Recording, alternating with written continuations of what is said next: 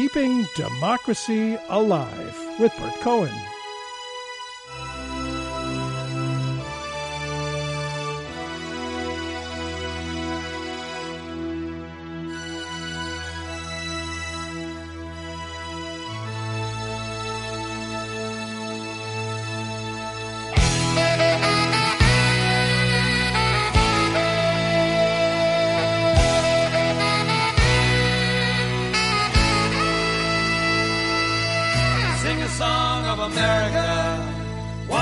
Young girl with her heart on fire, born in the dust of the magic of history. It all goes on, yeah, the dream goes on. History is so important to who we are. The past isn't the past. It's still alive. And 2014 certainly was a very big year for race relations in America. The very meaning of racism has been called into question as never before.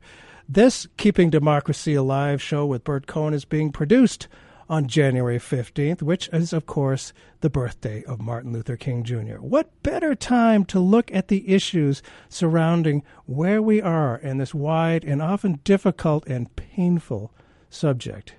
Well, at the age of 77, our guest today, Janet Cheatham Bell, has a lot of experience, and she is still following her lifelong inclination to explore new opportunities and to take risks.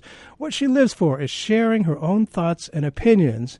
This is going to be fun, and that's exactly what she does in her brand new book of essays called Not All Poor People Are Black, parentheses, and other things we need to think about. It's a series of short essays about, well, why don't you tell us, Janet? My essays some are personal, and some are about my spiritual search, and others are about our working together as people to affect the common good for all of us. Because we, the American people, are the final reservoir of power in this country. And we need to first identify that power and then to exercise it, and not let our elected officials run off and do whatever they choose.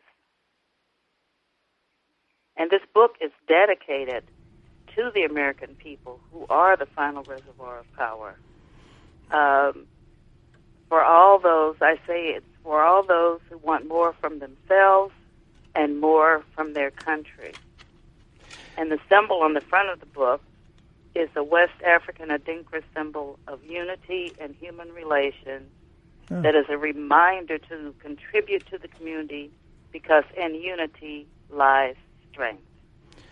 Boy, that is for sure. And a lot of us these days have accepted a sense of powerlessness. It's amazing to me how probably much more than Western Europe, a lot of us have just given up and think we don't have the power. And that's exactly what the powers that be want us to feel. Exactly.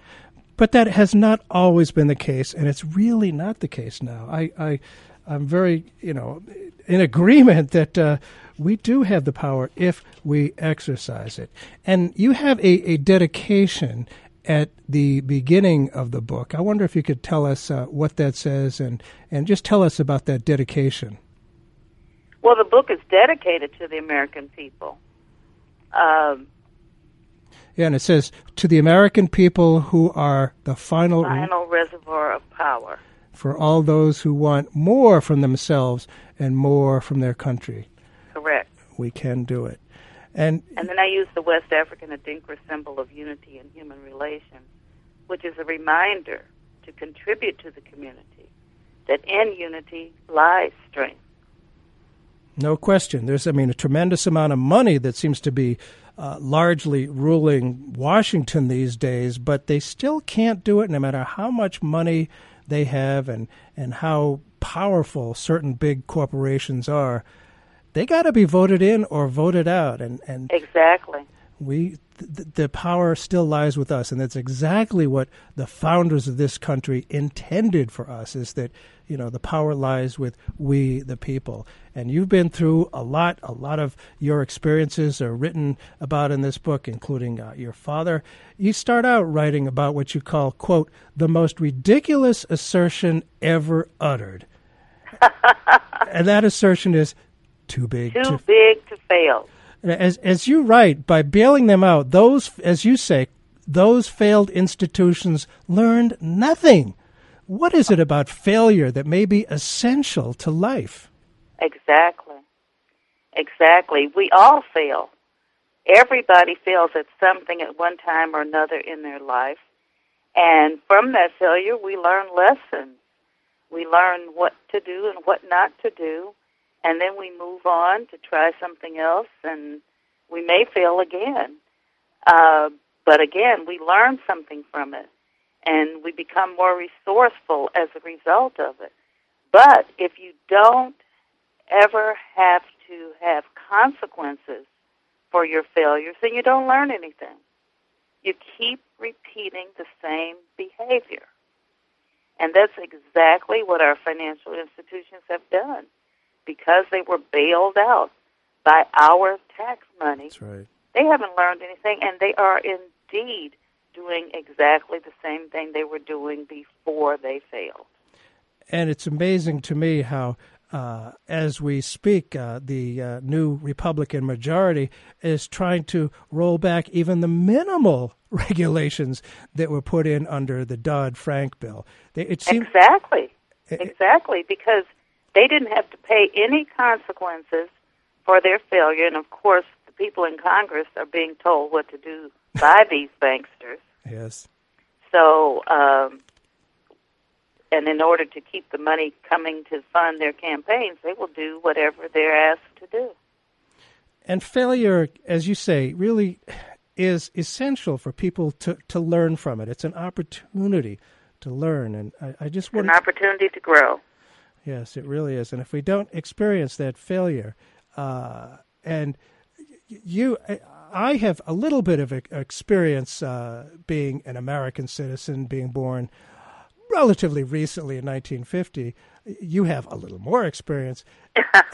and it seems to me that Americans' current expectation of what you call instant solutions to every challenge, it seems relatively new to me. As you write, we demand not to be inconvenienced. Talk about that. Exactly. Talk about That's amazing. Absolutely amazing. Tell us what you mean about that. What we demand not to be inconvenienced. What is the effect of that on individuals and on the American society? Well, I have watched as, for example, when the oil spilled in the Gulf, right, which was a major disaster, huge, for which the oil companies were responsible, not the American government, except, of course, the American government had allowed them to drill in the Gulf. But people were furious because the government, the president, didn't do something about it immediately, as if he could personally go down and clean up all that oil and put things back to the way they were. Yes. And I blame some of this on the media because they want attention, because they want viewers, they stir the pot. Mm. Where's the president? Why hasn't he been down here? When the economy is dragging, why doesn't the president do something? When the oil barons decide to raise the price of oil, why didn't the president stop them from doing that? It's incredible to me, but that also indicates that we expect our government to resolve all problems without any responsibility on our own part. For example, right now, Congress has a 14% approval rating, but a 93% voting the incumbents back into power. Yes. Does that make sense? Not at all. And yet it keeps on happening. And people don't want to think about it. And, it seems to me, as you mentioned, that the media, the power of the advertisers on the mainstream media, instant solutions. It's got to be fixed right now. And exactly. You have a little experience, more than I do, and life just doesn't happen like that. It doesn't work that way. It absolutely does not work that way. And what do you think about people who expect instant solutions and we just want instant gratification right now? What does that do to our community and to America? Well, first of all, it keeps us disgruntled all the time. Yeah. Because nothing can be fixed instantly. And then you have that one blazing example of it is the sports industry, where you have this constant rotation of coaches because they didn't bring us a championship in 2 years. It's just so outrageous. And I find, mentioning mainstream media and TV, it used to be, in the 50s and 60s, shows wouldn't be smash hits right away. They'd have to play for a couple years or so, and then they became really, really big and tremendously popular. Nowadays, if a show doesn't have a hit, like instantly, bam, it's gone. Yeah. It's gone. And some we think of as classics these days didn't start out as monster hits, and so it affects the artistic community as well, not for the better. Absolutely not for the better. We're talking today on Keeping Democracy Alive with Bert Cohen to author Janet Cheatham Bell. Her brand new book is called Not All Poor People Are Black, and Other Things We Need to Think More About. And you have the word think in a different font than the rest of the sentence. And as an African American growing up in the 1940s and 50s, I can't help but think that you may have had some personal experience with racism. And you say that, am I right, that racist epithets no longer bother you. How do you respond when people say racist things in your presence? Do you think white allies should respond to racist talk differently than should black people? And how does I now understand that people who have the desire and the need to spew that kind of venom have to be really unhappy themselves. They have to have had some life that encouraged them to view the world with fear and loathing. So these are not people that can have any importance in my life, because I don't feel that way, I don't think that way, and I will not allow them to disturb my peace of mind, because I know that they have issues and problems that I can't help them with. So there's no point in allowing them to disturb me. For a long time, we blacks thought of whites as being so powerful that anything they did affected us, especially if it was aimed at us. And at one time, when racist acts could be performed with impunity, when they had the tacit approval of the government and the police force and the powers in the community, it was more significant when that venom was aimed at you. But at least now it's no longer legally acceptable. So there's no reason, I don't think, and it's certainly I'm not going to be affected by some random white person calling me a name. I mean, what does that mean? It says more about the person than it does about me. So no, I can't be impacted by that. When leading officials, like some of the disrespect that's been aimed at our first black president, yes, by elected officials, by powerful people, and especially by elected officials in the Congress of the United States of America. I mean, that just is unfathomable. I do think that other whites who don't agree with that should speak out against it. Because, as my son says in his act, have some white pride. Don't allow that venomous person to represent your people. And they always ask blacks to speak out and condemn anything that a black person does that is considered unacceptable. I remember Farrakhan doesn't get as much attention now, right. But in the past, when he would say things that whites considered unacceptable, they would go around to Jesse Jackson and any other black leaders and ask them to condemn Farrakhan. But they never do that with whites, the media. And I'm talking about the media here. Oh, interesting. They never do that with whites. When members of Congress say hateful things about the president, nobody asks Boehner or any of the other congressional leaders to condemn that person. They just let it slide. Interesting. You raise very good and rather troubling points there, that how much energy we white people spend avoiding pointing out racism. It's like we're afraid to do it. And, you know, Lord knows that this president has gotten more disrespect and has had to deal with more, I could use lots of words, garbage, shall we say, difficulties than any president. And white people have been, I think, perhaps afraid to say, hey, you know what? Would you be saying this if he weren't an African American? So people exactly. People are, you know, white people are somehow afraid to do that, and that, it seems to me, that kind of reinforces racism. Unfortunately, it absolutely does. And they expect us to speak out, right? And but it's almost like the racism in this country is not their responsibility; it's only our responsibility.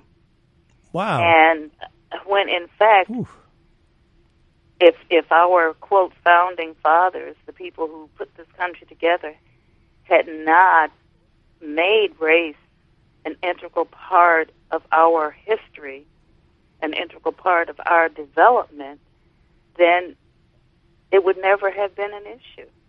And these were our white founding fathers that we revere so much. But we never talk about that either. Yeah. I'll tell you, when I grew up in the 50s, I used to see, you know, the overt racism on TV, the dogs and the fire hoses. And I remember thinking, oh, man, those people down south, that's weird. That's really an aberration. I was so naive. I thought racism was limited to those few bizarre people down south, not up here in New England. Yeah, I know. You learned better, didn't you?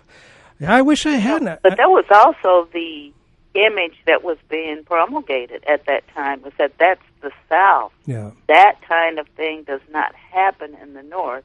It had always happened in the North. It was just more subtle. In the South, they were very overt about it, and very vocal about it. In the North, it was just more subtle. But it has always been there. And it's really true that you know, this economic system is frankly largely based on that and exploiting other people, normally of color, and it's just the way it has been. And you talk about naive, myself here. When our president Barack Obama was elected, and I'm proud to say I voted for him twice. When he was first elected, I was naive enough to expect that this would mean a real reduction in racism. This was a big step. How do you think his Barack Obama's election actually affected racism in America? Obviously, it's a lot less. You know what? This is what I believe. One of the things that I have observed in all my years of life, and from reading history, race has always been used as a tool by the people in power to divide and conquer.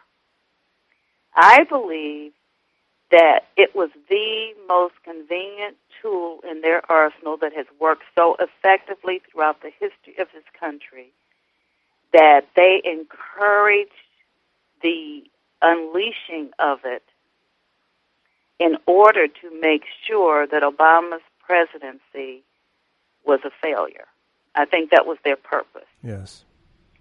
Because all of a sudden we had this quote-unquote grassroots movement called the Tea Party, which was overtly racist in many of their acts.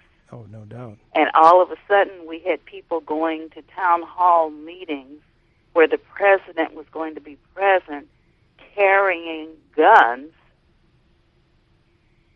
And where did people get all these ideas all of a sudden? I don't believe they had been sitting around planning that if a black man is elected, this is how we're going to respond to it. I think it was one of the people in power knew that there are some people who'll be affronted by the fact that there's a black man in the White House. Oh, yes. And if they haven't consciously thought about that, let's bring it to the forefront and let's keep them stirred up, and maybe and you know the head of the minority leader in the Senate said that his task was to make Obama's presidency be one term. Yep. Absolutely amazing. The disrespect. This is one of our top leaders in the country. Yep. And who said that. So he wasn't interested in what was best for the country. No. He wasn't interested in our common good. He was only interested in making the President of the United States fail. That's unbelievable. And I don't believe they would have done that had he not been an African American. And I find it's been so interesting how the word and the understanding of racism has been changed so much since Barack Obama became president that people, you know, if somebody says, oh, you're only dissing the president because he's an African American, if somebody says that, they'll accuse that person of being racist. It's amazing to me. People have said that people like the Reverend Al Sharpton, because he points out racism, is a racist. Yeah. That's an amazing twist of logic. Well, they twist logic quite a bit. You know, they say, you know, we're going to create jobs, but what they mean, it's amazing to me how they call things by the opposite of what they actually do. You know, like, what do they call their opposition to the environment? Is something like clean air or something like Oh, yeah. I mean, they give it the name. Blue skies or something like that. Yeah, they give it a name that's the opposite of what their intentions are. And the thing of it is that people fasten on to their sound bites and repeat them, and they start to believe that that's the reality. I mean, otherwise, how could you get an abomination like a 14% approval rating and then return 93% of the people to their jobs? I know. It's pretty amazing. And part of that is because a lot of people don't even bother to vote. That is true. And we talked about that in the beginning, Janet Cheatham Bell, about people believing they're powerless. You know, we the people made some changes in the 50s and 60s with regard to civil rights. Absolutely made an impact. We affected the war in Vietnam. We brought it to an end. People who are opposed to nuclear power have, you know, basically stalled that, and they're starting to roll that back. And now they're calling, but we do have the power. We actually do have the power, and it disturbs me greatly that people accept that we don't have the power. If you just tuned in to Keeping Democracy Alive with Bert Cohen, our guest today is Janet Cheatham Bell. Her brand new book is Not All Poor People Are Black, among other things we need to think about. It's a collection of essays from all different subjects, many personal, many less personal. And I just wanted to, you were reminding me about the powers that be, the people in the real power, use racism to divide people one from the other. There was that movie a long time ago, Richard Pryor's movie, Blue Collar, talked about dividing blue-collar people, having white working people fight against black working people, while the top 1% just laughs all the way. They're not affected. And people keep going for it. They keep buying into it. Yeah, I guess it's easier than going after who's really making the difficulty. It's less trouble than taking responsibility. And people these days are so into not taking responsibility, just pointing to other people. And as you write, standing aside to criticize and assign blame is to avoid loving and caring for yourself and others. That's a very interesting quote in your book. Why is this important? Standing aside, as you say, standing aside to criticize and assign blame is to avoid loving and caring for yourself and others. Say more about that, please. Well, we live in community. We don't live in isolation. We're not individual hermits with our own tiny little worlds. No man is an island, yeah. We live in community. Yes. And because you live in community, well, for example, if you live in a family of 6 people, you can't sit on your rump and allow the other 5 people to take care of everything while you don't contribute anything. Mm-hmm. And the same thing is true for the country. You can't just sit back and criticize, and especially you can't criticize if you're not voting. No, sure. And blame everybody else for what's going on. I truly believe what Obama's theme was when he ran the first time. Mm-hmm.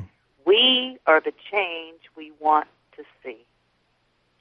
And if you're not contributing in some way to making things better, then you're part of the problem.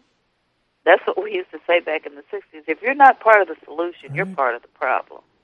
And people And I believe that.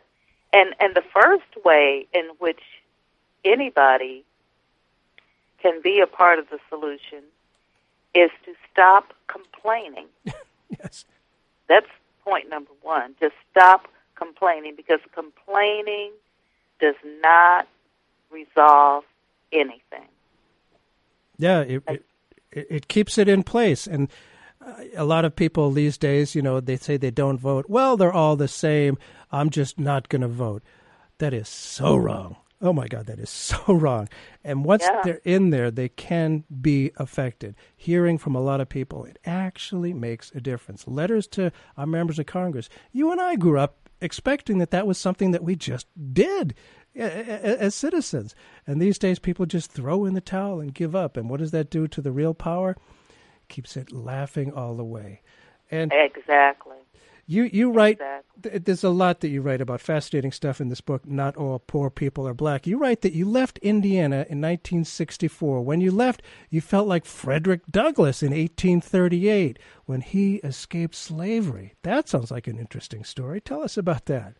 Well, Frederick Douglass is definitely one of my heroes. I have read everything that man wrote, and I just admire him so much. When you think about a person who was enslaved, his body didn't even belong to him, but still he had a dignity and a confidence in who he was, so that, well, the first magnificent thing that I read about that he did that really cemented him in my pantheon of heroes was that he would not allow himself to be whipped or beaten by a slave breaker. His owner sent him to this man who breaks slaves, in other words, breaks their spirit, so that they become more docile. And he wanted to beat Frederick Douglass into submission, and Douglass wouldn't allow it. He would not allow it. And I was like, yes. So when I decided I was going to take my life into my own hands, I felt like I was freeing myself. Of course, my chains weren't actual, right, but they were mental, because up until that point in my life, I had only done the things that my parents wanted me to do or that a husband wanted me to do. And at that point, and I was an adult, but I hadn't yet taken charge of my own life. So when I decided to leave home against everybody's advice, and I felt like I was freeing myself. And did you go from a place, Indiana, where there was perhaps the racism, the overt racism was worse, to some place where it was less bad? Was that part of your plan, and did it work that way? No, I was so naive that I didn't think that there could possibly be another place as racist as Indiana.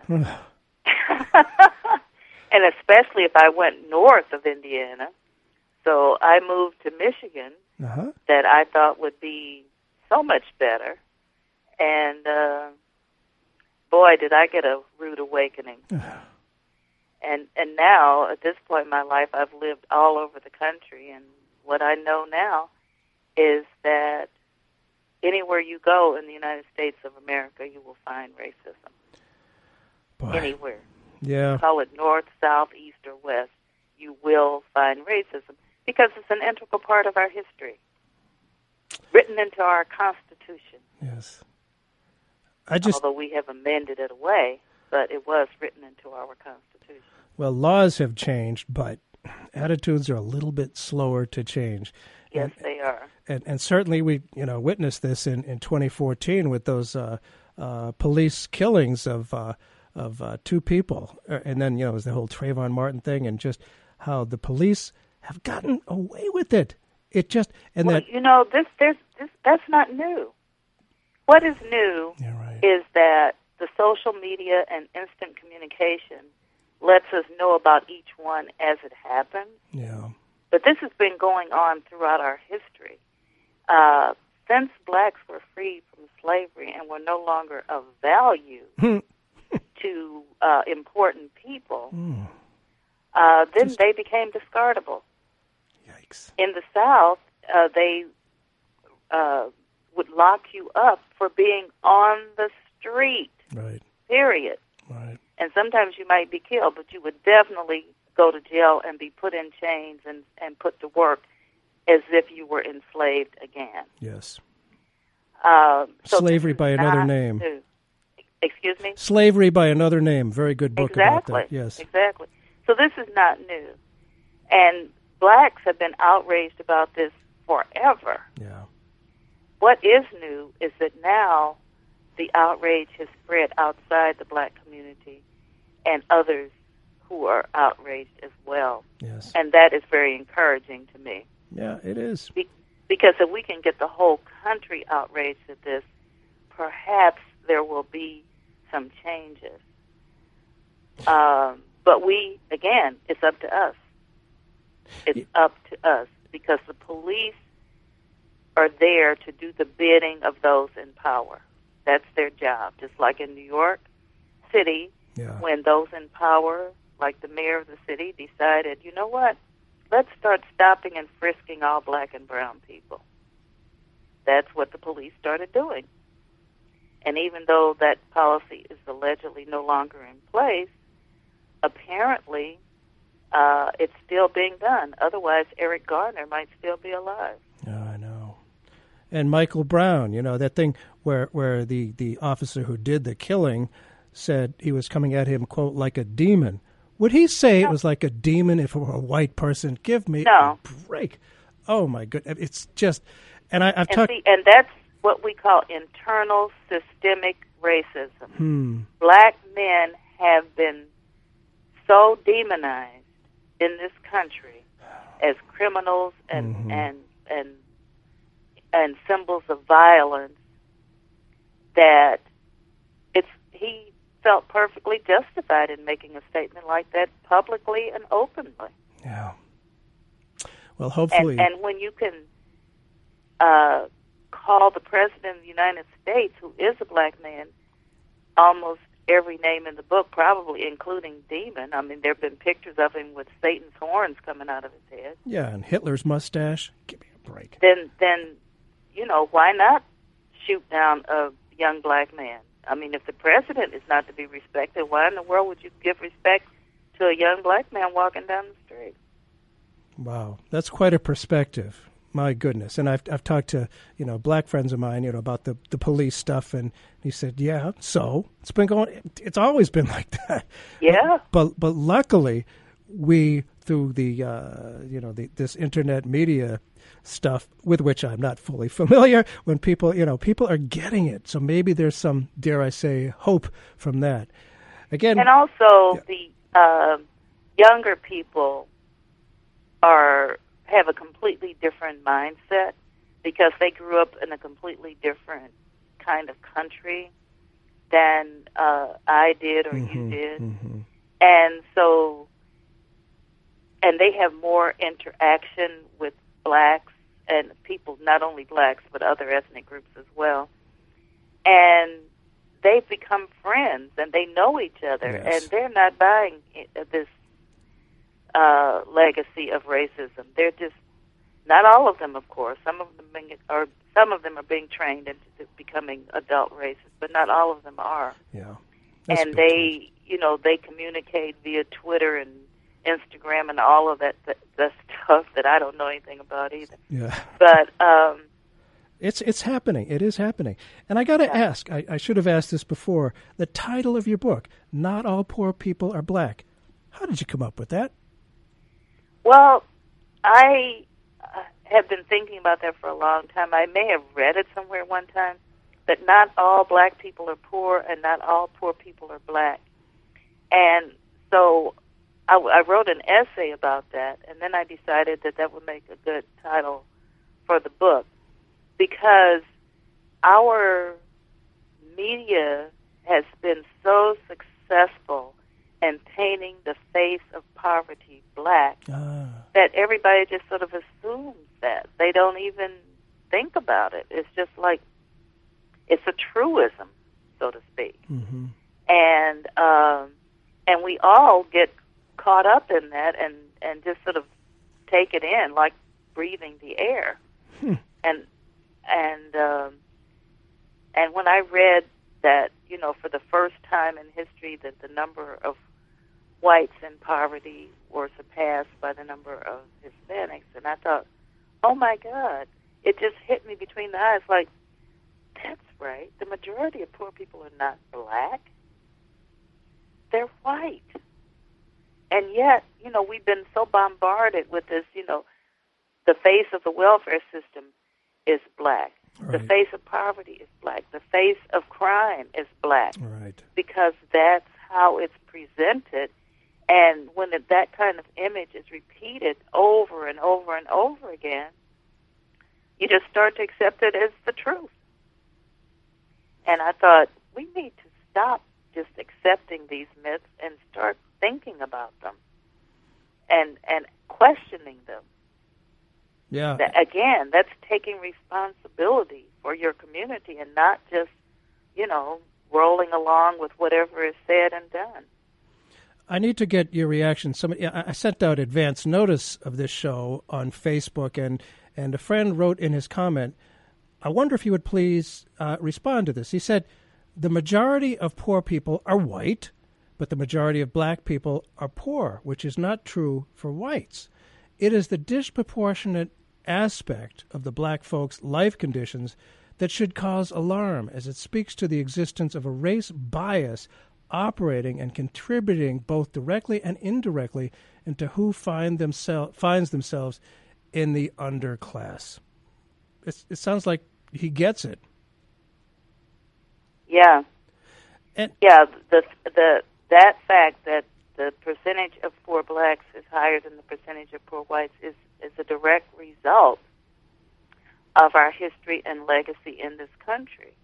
It's a direct result not only of our ancestors having been enslaved, but also of the racist policies and procedures that came after slavery was abolished, that prevented blacks from moving up in American society the way other people are allowed to. Yeah, it just is there. And here's the thing that I find so offensive about people who don't want to talk about racism and don't want to talk about these policies that were put in place for the specific reason of keeping black people down, is that they said that happened a long time ago. It has nothing to do with now. That's simply not true. That's not. When we see people, families with, quote, old money, we don't say, you don't deserve that money because your family got that money through, stuff in there. Perhaps not unsavory way. Or a long time ago. You don't deserve that money. Nobody ever says that. But a lot of those families with old money got it from the slave trade.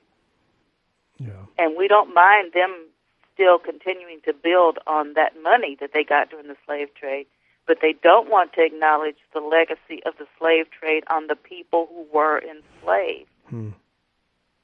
And that, to me, seems patently unfair. But, of course, that's not the only unfair thing. Well, one of the things you write about among many different subjects, it's a real variety of subjects in this book, Not All Poor People Are Black. You write about your father's journey. He escaped the life of a sharecropper in Tennessee for Indianapolis in 1922. Tell us, if you would, a little bit about your father and his journey. My father was my ultimate hero, but he was another man like Frederick Douglass who had his own sense of himself, his own sense of dignity, and would not allow anyone to impede that. And he understood, because he grew up without an education. In those days, the sharecroppers' children were taken out of school very early so that they could go to work. Oh, wow. And so my father never went beyond the fourth grade. But he was very smart, and he knew how to read and write, which, in the United States of America in 2015, some high school graduates don't know how to read and write. And so he was literate, but it was his spirit and pride that so impressed me. He was a man who understood that he didn't have an education and that he would have to earn a living by his muscles, and he did that. And he didn't complain about it. This was what he had to do to provide for his family, and sometimes he worked 2 or 3 jobs. And then, when his job was over, he worked as a butcher in a pork packing plant.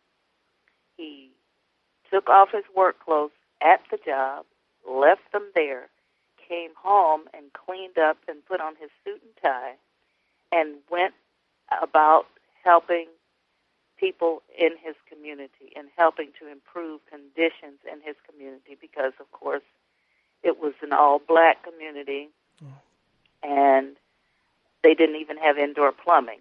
And so my father organized the people in the community and pressured city powers, because it was a part of the city, but it was a black neighborhood, so who cared whether or not they had indoor plumbing? Right. So my father organized the people in the community, because as long as the people in the community accepted what they got, then nobody was ever going to change anything. But Daddy said, no, this is unacceptable. And he organized them and pressured the city powers until they got plumbing in the area.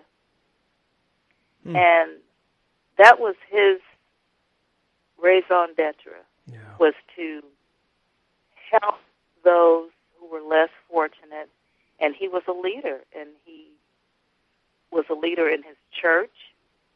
He was superintendent of the Sunday school at our church for probably 25 years, and chairman of the deacon board. And everywhere he went, he made a significant contribution. He was a volunteer at the YMCA. He took boys in our neighborhood to the Y on the weekends. And that was where he got his meaning and in his life, because his jobs didn't provide the kind of intellectual satisfaction that he wanted. And the other thing I remember about Daddy is that he always wanted us to tell him what we had learned in school. And and if we ever used a word that he didn't understand, he'd ask us what the meaning was, and the next thing you know, you'd hear Daddy using that word. So I'm impressed with people who, like my father and Frederick Douglass, who start with nothing and make something. And go against And significant I know odds. everybody doesn't have those remarkable qualities. Right. But when I see them, I admire them greatly. It's a heck of a role model. And yes. One essay that you, Janet Cheatham Bell, write in this book, Not All Poor People Are Black, is titled Writing for Myself and Hoping. Tell us about your first book, Famous Black Quotations and Some Not So Famous. Henry Louis Gates Jr. called you a, quote, pioneer in doing books of black quotations, end of quote. Why did you self-publish it way back in 1986, decades before the current self-publishing boom? And what about self-publishing? Is that any way part of what you were talking about and the spirit of black entrepreneurship, taking a hold of it, difficult situation and making something of it? Yes. In the 80s, the major publishers were not interested in books by blacks or about blacks unless you were a celebrity or, a big political figure or something like that. And, of course, I was neither. And there weren't any books of black quotations. I mean, I looked in books in print, and there was, books about, there were quotations about Jews, there were quotations about golf, there were quotations about Italians, but nothing about blacks. And so I knew that black people would like something like that. I didn't do any kind of focus group. I just knew that they would. So I had been collecting quotations for a while because I really love words. And so a friend of mine said to me, you should publish those. And so after I quit my job, where I had been working for a publisher, a book publisher, I decided, okay, I'm going to publish a collection of these quotations. And I knew a little something about publishing because I had worked in publishing, and then I researched whatever else I needed to know. And back in those days, there were no, we had computers, but they weren't like the computers we have now. So I had to hire someone to enter it, set the type and that kind of thing, and then find someone to print it and bind it. So it was an involved process. It cost a lot of money, but the book sold like hotcakes. And I ordered 5,000 for the first printing and sold it in the 5,000 in less than 6 months. And over the 8 years that I was doing that, I sold over 90,000 copies. Wow. Yeah, Jeez. and so my instinct had been correct. And, of course, once I started selling those books, and everybody wanted to do quotation books, and the major publishers came to me and asked me, could you do one on, this or that? And so I got commissioned to do other quotation books, and I licensed my books to Warner Nice. Books, Mm-hmm. and the rest is history. As they say. But altogether, I published about 9 or 10 different books of quotations. And, some of your essays, again, they vary a lot. Some of them are about spirituality. Yes. In one you write, quote, for me, the discoveries of scientists, physicists in particular, have strengthened my understanding of God. How important is this aspect of your life, and perhaps some of the larger African-American community as well? Is this something about empowerment, this spirituality? Absolutely.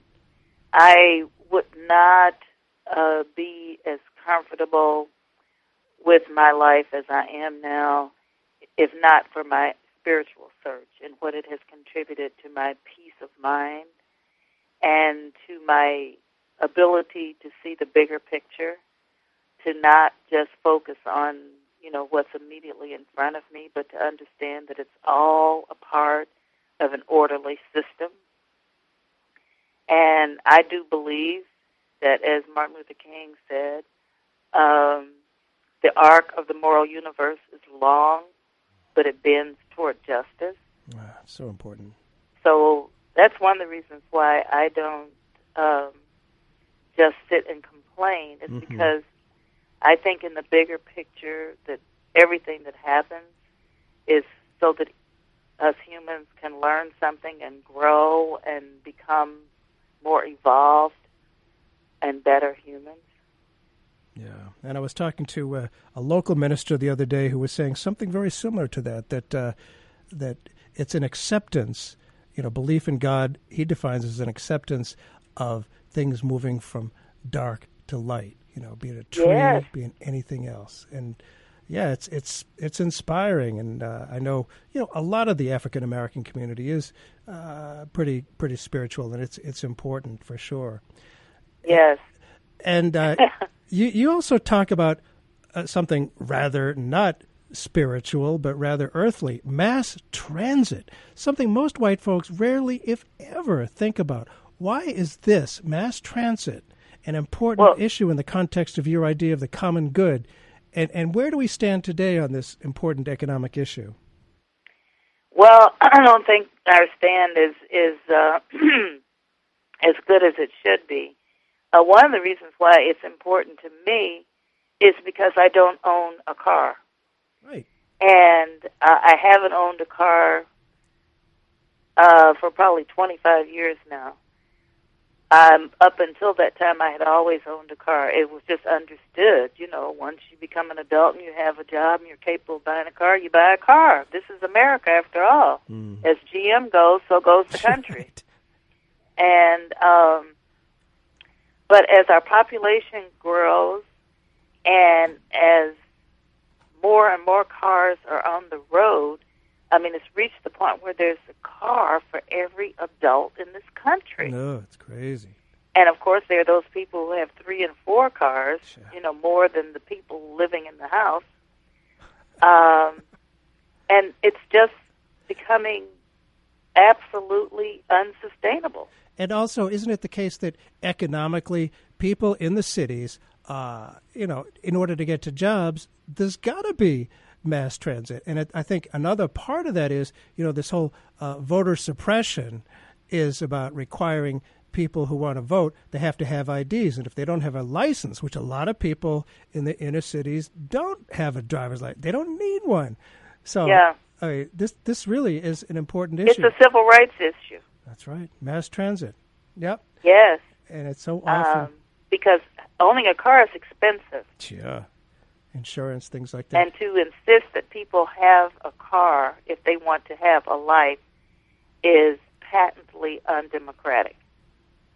Yeah, it really is patently undemocratic. And I got to bring up your son. The New York Times called your son, socio-political comedian W. Kamau Bell, quote, the most promising new talent in political comedy in many years. You must have a little bit of pride in him. Are you surprised at all by his success?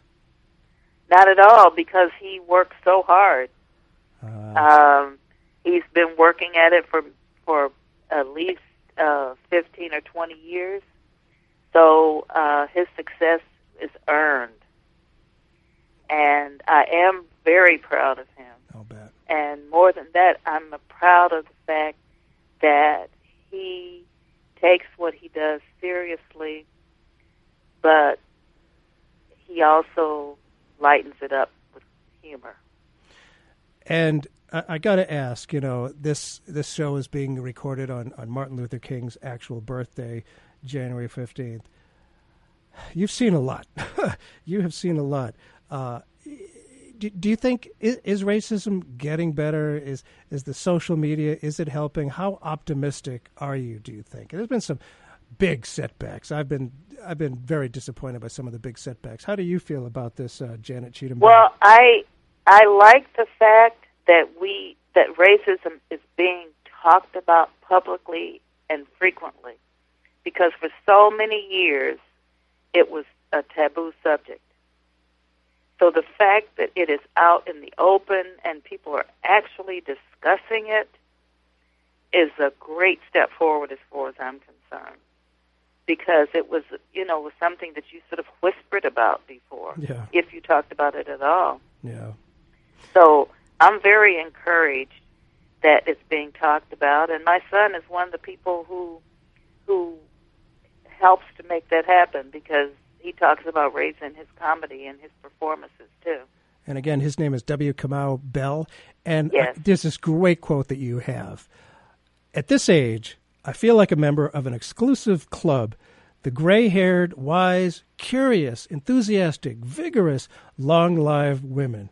And that's a really nice quote, and it's really got some wisdom in it. The book is Not All Poor People Are Black, among and other things we need to think more about. The author is Janet Cheatham Bell, and the publisher, I don't have my glasses on, Sabayet Publications. Sabayet Publications, yes.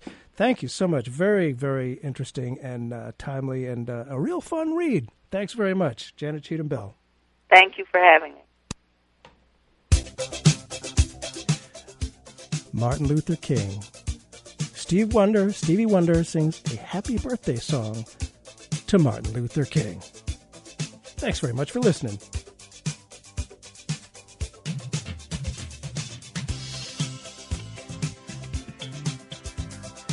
You can email me, bert@bertcohen.com. That's Bert with a U. Thank you.